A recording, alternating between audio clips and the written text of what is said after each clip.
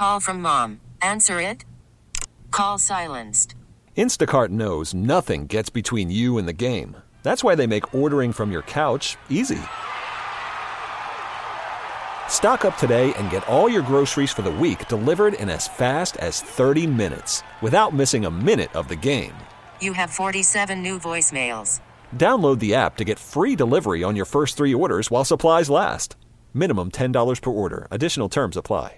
We get it. Attention spans just aren't what they used to be. Heads in social media and eyes on Netflix. But what do people do with their ears? Well, for one, they're listening to audio. Americans spend 4.4 hours with audio every day. Oh, and you want the proof? Well, you just sat through this ad that's now approaching 30 seconds. What could you say to a potential customer in 30 seconds? Let Odyssey put together a media plan tailor-made for your unique marketing needs. Advertise with Odyssey. Visit ads.odyssey.com. My buddy Matt Parrino, who joins us from New York Upstate. And Matt, good morning to you, my friend. Thank you for joining me on this gloomy, drooby Saturday, whatever we got going on. Rain. We're close, though. We're pretty close to golfing, I feel like, man. Oh, I don't want to rub anything in, but I'm actually waking up in the desert this morning. Okay. Phoenix, Arizona. It's a beautiful day. It's going to be perfect, too. Not too hot, not too cold. About 68 high of, sunny. We got the NFL's owners meetings next week, well, really Sunday and Monday, and I got some family out here, so why not take it a couple extra days, right? I didn't know that. Apologies. I wasn't going to mention it, but you said off the weather. I served it up. I mean, it seems like this is an on me thing, so I'll take it, I'll accept it, and I'll move on from it. So, yeah, I just saw somebody tweet out, like, oh, the Pagula jet in the air going to Phoenix. Wonder what that means. This owners meetings this week happened on a Monday. So, I mean, that's a pretty easy explanation. But I do think it probably helps the Bills that of the timing of these owners meetings, considering it sounds like they're, at least from the Jeremy Fowler reports, I'm not sure who would be giving Jeremy Fowler information that they need to get off of their asking price. But I would guess it's not the Cardinals. Right. And, the Hopkins thing is interesting from the perspective of, like, who is the player? Like, this isn't the Stephon Diggs trade from 3 years ago where you're talking about a guy that's just coming into the height of his powers, right? DeAndre Hopkins is a different animal altogether, and he's better than Brandon Cooks. I mean, if you're talking about who you want to trade for, I'd much rather add DeAndre Hopkins into my offense. But there is probably a little trepidation for the team that's trading for him. Like, all right, if we give up too much here and the game does fall off a cliff to a degree or, look a little bit different next year, you probably don't want to be on the hook for too much from an asset perspective. So, yeah, it's going to be fun to watch. And for fans that, constantly tweet about, like, oh, do you think this could, the Bills possibly are in the mix on this? Of course. The Bills are always in the mix on all of these things now. That's how Brandon Beane operates. If a good player becomes available, he not only probably has a conversation about it in that moment, he's probably had conversations going back months. Like Von Miller, he was tracking him down for like 2 years before it, finally came to fruition in free agency. Same thing with Diggs. He called on Diggs well before he traded on him. So I have no doubt that the Bills are in on this. It's just about, can they make all of the pieces of it work? And if I'm Brandon Beane, I'm sitting back on my hands with Arizona and saying, hey, you take the wheel, man. Like, I don't have to rush to this. We've made the kind of moves that we needed to bolster our receiver room. This could take things to the next level, but I'm not going to be held up in a deal where I have to give up more than I want to. Yeah, and I think part of this, and I forgive me for using this overused word because we've heard it, I don't know, for the past 3 weeks during this Aaron Rodgers, I don't even know what you call it, but leverage, right? This word that keeps getting thrown around. No one can seem to agree who actually has leverage between the Jets and the Packers. I would say that the Cardinals don't have a lot of leverage because they know they have to trade him. DeAndre Hopkins wants to be traded, and there's not a long laundry list of teams lining up because the destination started, I think, there was a lot of smoke between Dallas and Arizona, and Dallas wanting DeAndre Hopkins, and I think that they realized that Arizona wasn't moving off their asking price. They wanted too much, and they moved on to the next guy that they could get for much, much cheaper. It was a little bit younger, too. So I think, if it's musical chairs, there's not too many chairs left here, Matt. And I sort of equated this to what we've seen from first-time general managers here in Buffalo, like in the Jack Eichel trade, right? Like if you're Kevin Adams, this is your first move taking over the franchise. You want to make sure that you look good and you get and you maximize your return. The problem is Jack Eichel was 20-something years old with, yes, I mean, concerns about a long-term neck injury, but I think all in all, you're a first-time general manager, and I get it, but I think if you're like if you're sitting here in your Monty Ossenfort, like you got to also understand where your leverage stands, and I just don't think there's much leverage in Arizona. Like, you know, Jeremy Fowler's talking about the Christian McCaffrey trade package, wants a 2 and more. I don't think they're going to get a 2, much less 2 and more. No, and I think like if you want to sell me on this ultimately landing on maybe like a third, like by itself, and you know maybe in some type of crazy world, you know, moving like a player like Ed Oliver in the deal just because you decided that you don't want to pay him. Oh, by the way, I don't think the Bills are there yet, and I also would make the argument on the Ed Oliver trade front. I mean, it's something we've been having a conversation, and it's healthy to do these exercises over the course of the offseason. Like it's funny sometimes you mention like a trade idea, right? Like Ed Oliver, and everybody's like, oh, like, you know, Parrino or Paccio, they want to, or Geary, they want the Bills to trade Ed Oliver. It's not necessarily that. It's just let's talk through what this looks like, why a deal would ultimately come into existence, and if it makes sense or not. And for me, I think through those exercises, I've arrived at the place where unless it makes total sense with what you're doing in a deal with getting what you get in return, I'm not trading Ed Oliver going into a contract year. I think you're going to get the best version, the best season out of that player this year, and it's arguably, Nate, the most important year, right? Like Josh Allen's almost 27. Like he's going to be 6 years into the league now. This is really the window that, you know, you've been building up to, and taking Ed Oliver out of the mix, unless you have a backup plan. I like Calais Campbell. I like that idea, but I don't know if he's going to replicate what Ed Oliver's done consistently-wise at his age. Now, I will say, you go look at Campbell's numbers last year. It's amazing how well that guy's still playing at his age. But in terms of the trade, you just do what you think you have to do to give this offense enough weapons. And you look around the league. This is another point I want to make. DJ Chark, he signs with the Panthers. Yep. You look at Nelson Aguilar signing with the Ravens. Like some of the teams that might have been in the mix here, they're moving on off one by one. Right. And so now if you're Arizona, what do? You don't have a lot of, you know, seats at the table that are filled at this point. The Bills might be the last one to dinner. They might be staying for some coffee. Yeah, and that's kind of my thought as well. And that's why I think you lose leverage the longer you wait. And I also think the longer you wait, I think it's sort of a signal that they are asking for too much. And if you're Brandon Beane, you should not overpay because, and listen, I mean, I think that goes without saying, but what DeAndre Hopkins represents by going to get, and listen, I'm totally with you on the Ed Oliver front, by the way, because the same thing that I think DeAndre Hopkins represents is getting better and really, I think, stuffing a position that is not necessarily a weakness. They've added Sherfield and they've added Hardy, 2 nice pieces. But let's be honest here. This is a game-breaking top 10 wide receiver in the league. Ed Oliver isn't that at his position, but it does open a giant hole on that defensive line. And to your point, like, I'm not sitting here telling you I want them to trade Ed Oliver, but I think it makes sense, you know, and I think if it makes sense, then you should explore the conversations of how that works. Now, do I think it makes sense to trade him to Arizona? Is that going to help the value of this trade? Maybe. I'm not sure if they're interested in a guy like Ed Oliver. So, yeah, I don't know, Matt. For me, like, I keep thinking about this and what DeAndre Hopkins means, and I would much rather get DeAndre Hopkins on a team that still has Ed Oliver.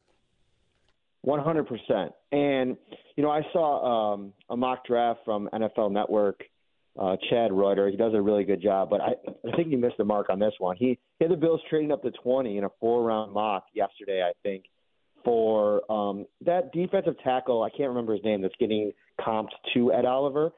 And I get it. Oh, the kid from Pitt? Yes. Oh, no. Yeah. Oh, no. That's like the perfect reaction. Listen, I get like the idea behind that because it's interesting, right? But you're not going to trade up at that spot and then I don't want to say make the same mistake, but go after a position that just doesn't have that kind of value at that part in the draft. It's important, right? Like replacing Ed Oliver is important. I get that part of it. But we saw the Super Bowl, Nate, right? We saw what Jalen Hurts and Patrick Mahomes did on the biggest stage against two defenses that I would argue are both really, really good. And guess what?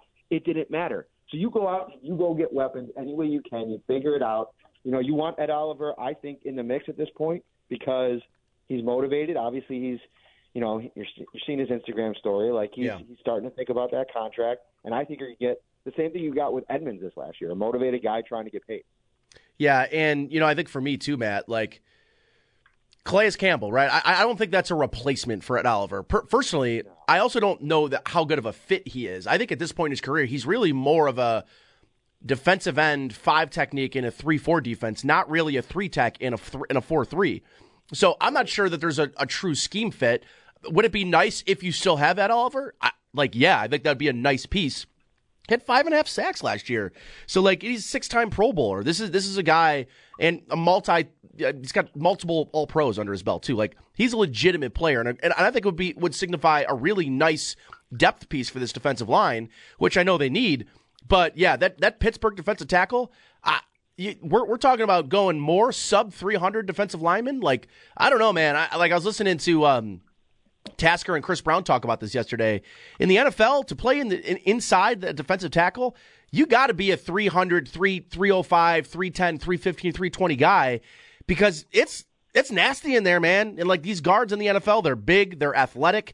And when you're at Oliver, you see he struggles against those double teams because of his size. It's not because he's not good. He just gets overpowered at times. And that's why the presence of Daquan Jones is so important because he sort of takes that double team away from Ed Oliver and frees him up. I agree, though, with your point, Matt, which is you're in a contract year. You're probably getting the best football Ed Oliver has ever played this year. And do you want to move on right when maybe you're going to get your best return on investment, even though you might not have, interest in signing him long term? Yeah, I think if you look at what the Bills did last year, I think in a perfect world, they'd love to roll things back with Jordan Phillips and just, hope that you can rely on the guy to stay healthy. But we've just learned at this point in his career, because of how big he is and how much weight he carries.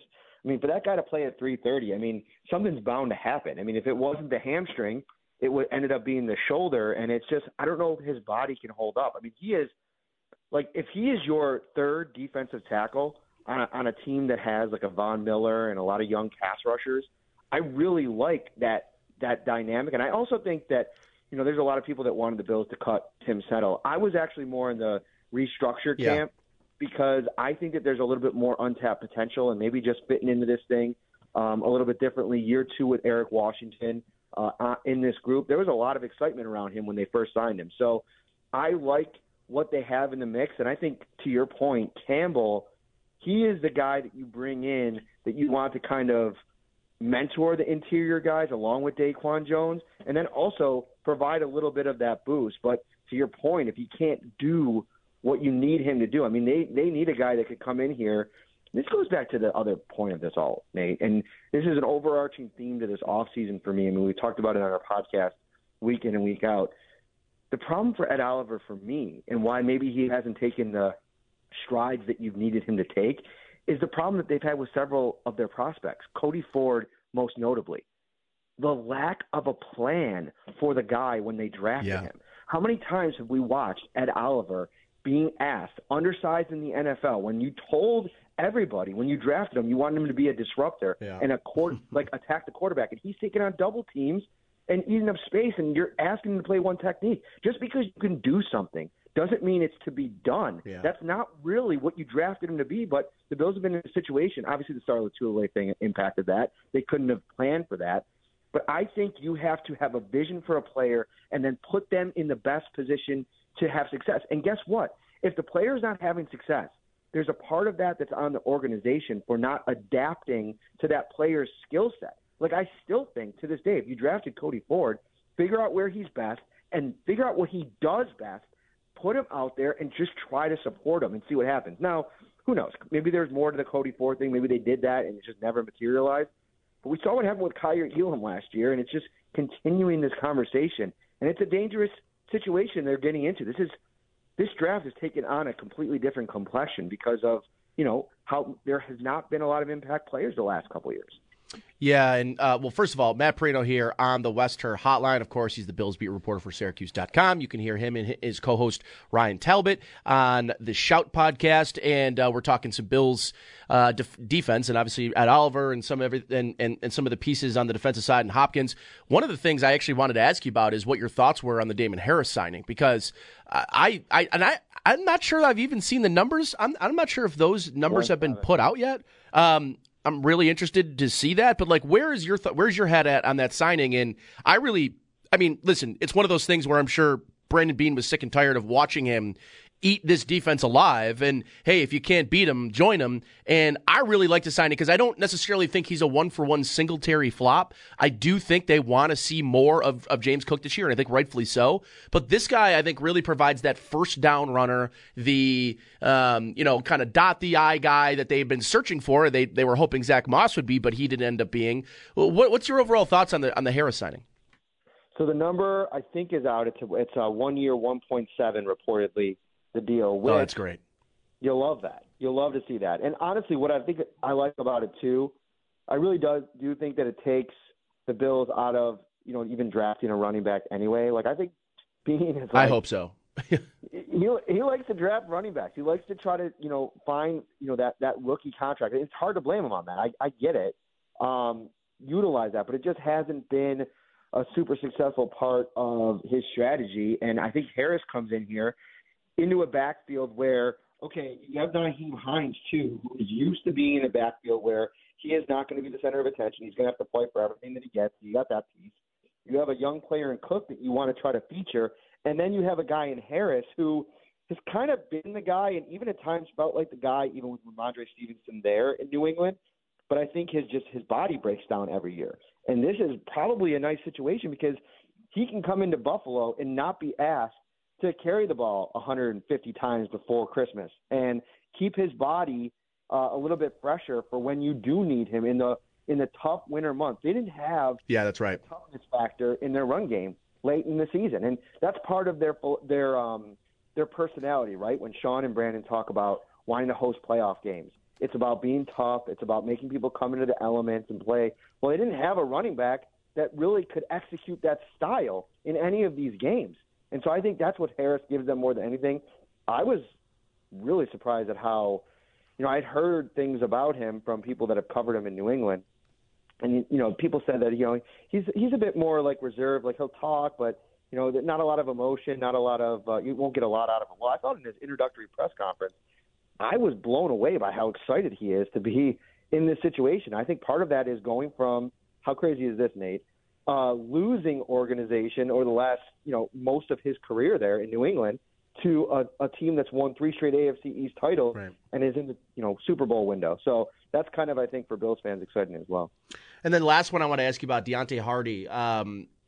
Interesting player just in terms of, I think when he was signed, a lot of people thought, wow, it seems like kind of a high number for a guy that, didn't play a lot last year and wasn't really a focal point at any point in his time in New Orleans. But I think maybe the conversation is best told from you, Matt, about the differences you see in him and Isaiah McKenzie and maybe how he might be a better fit for the role they were looking for Isaiah to fill. Well, I think first and foremost, the number is deceiving, like most of these numbers are, right? It's $5 million guaranteed, and it's a 1-year contract. So it's a prove-it deal. His cap hit this year is $3.8 million. They'll have to eat, I think, about $1.5 million, $2 million in dead cap if they move on after this year, and that's fine for what the upside is for this player. And he's a guy that he wins in a different way than McKenzie, and I think that that's what they probably really liked about this move. He can win down the field. He can stretch the field. The run after the catch is actually a nice Sherfield from Miami and Hardy, they're like this combo, if you will, for how they get their run after the catch. They both offer it. Their numbers are really good in that department, but they do it differently. Hardy gets down the field and just blows by guys, where I think Sherfield is a little bit more tough. We saw in that San Francisco game, he can blow by guys too. He has a little bit of that second level speed, but I think that there's a more physical nature to his game. I just think Hardy is you can do more with him. Brandon Beane talked about him being like, what they call the four-tool guy. They can put him at any spot, rely on him, and I just think that there's a suddenness to his game. Now, I will say he probably goes for a little bit more had he not dealt with the foot injury last year, and that surgery, our good buddy Kyle over at Banged Up Bills, I was talking to him in the DMs about him. There's concern about guys coming back from that injury. We've seen it. The success rate is not great, and so there's that question mark. He's younger. You probably figure that as the years go on, the science behind the surgeries that these guys get improves. But if he comes back to close to 100%, and the fact that Beane said that he's been watching him for years, that if I'm a Bills fan, that puts me at ease because I think Beane has actually a really good track record at receiver. John Brown and Cole Beasley, when he got him, visionary. That was super important for Josh Allen's development. Then to come back and trade for Diggs when he did, draft Davis in the 4th. Emmanuel Sanders, for as much as it wasn't this smashing success, he had some really, really good games. And I know everybody is still talking on Bill's Twitter about losing Isaiah Hodgins. And so I think he's got a good eye for talent, what's going to fit into his offense around Josh Allen. And I'm sure Ken Dorsey's been a loud voice in the room with what he thinks he needs. And I think maybe this is a good sign that Ken Dorsey is maybe being a little bit more assertive and aggressive with, okay, this is a little bit more the style of receiver that I want. I know he can do some of that, motion stuff that McKenzie does, some of that slant stuff that McKenzie does, but now, the crossers and all that, but now maybe we can just blow by guys with his speed. And when you have all those things that you have to worry about, and it's the third option on a team, maybe fourth if they trade for Hopkins, that's really interesting.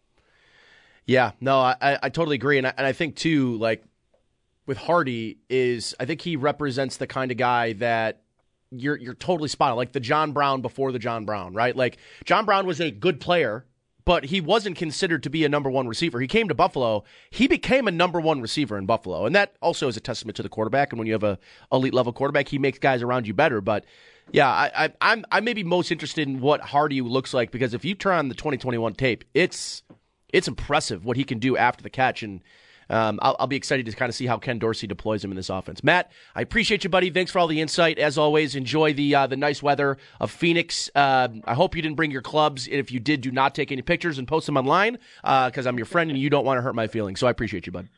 I brought the family out, man. So we're gonna be doing some family stuff, some enjoy the weather, some hiking, all that kind of good stuff. Nice. We'll get out there, and I appreciate you, my friend. We get it. Attention spans just aren't what they used to be. Heads in social media and eyes on Netflix. But what do people do with their ears? Well, for one, they're listening to audio. Americans spend 4.4 hours with audio every day. Oh, and you want the proof? Well, you just sat through this ad that's now approaching 30 seconds. What could you say to a potential customer in 30 seconds? Let Odyssey put together a media plan tailor-made for your unique marketing needs. Advertise with Odyssey. Visit ads.odyssey.com.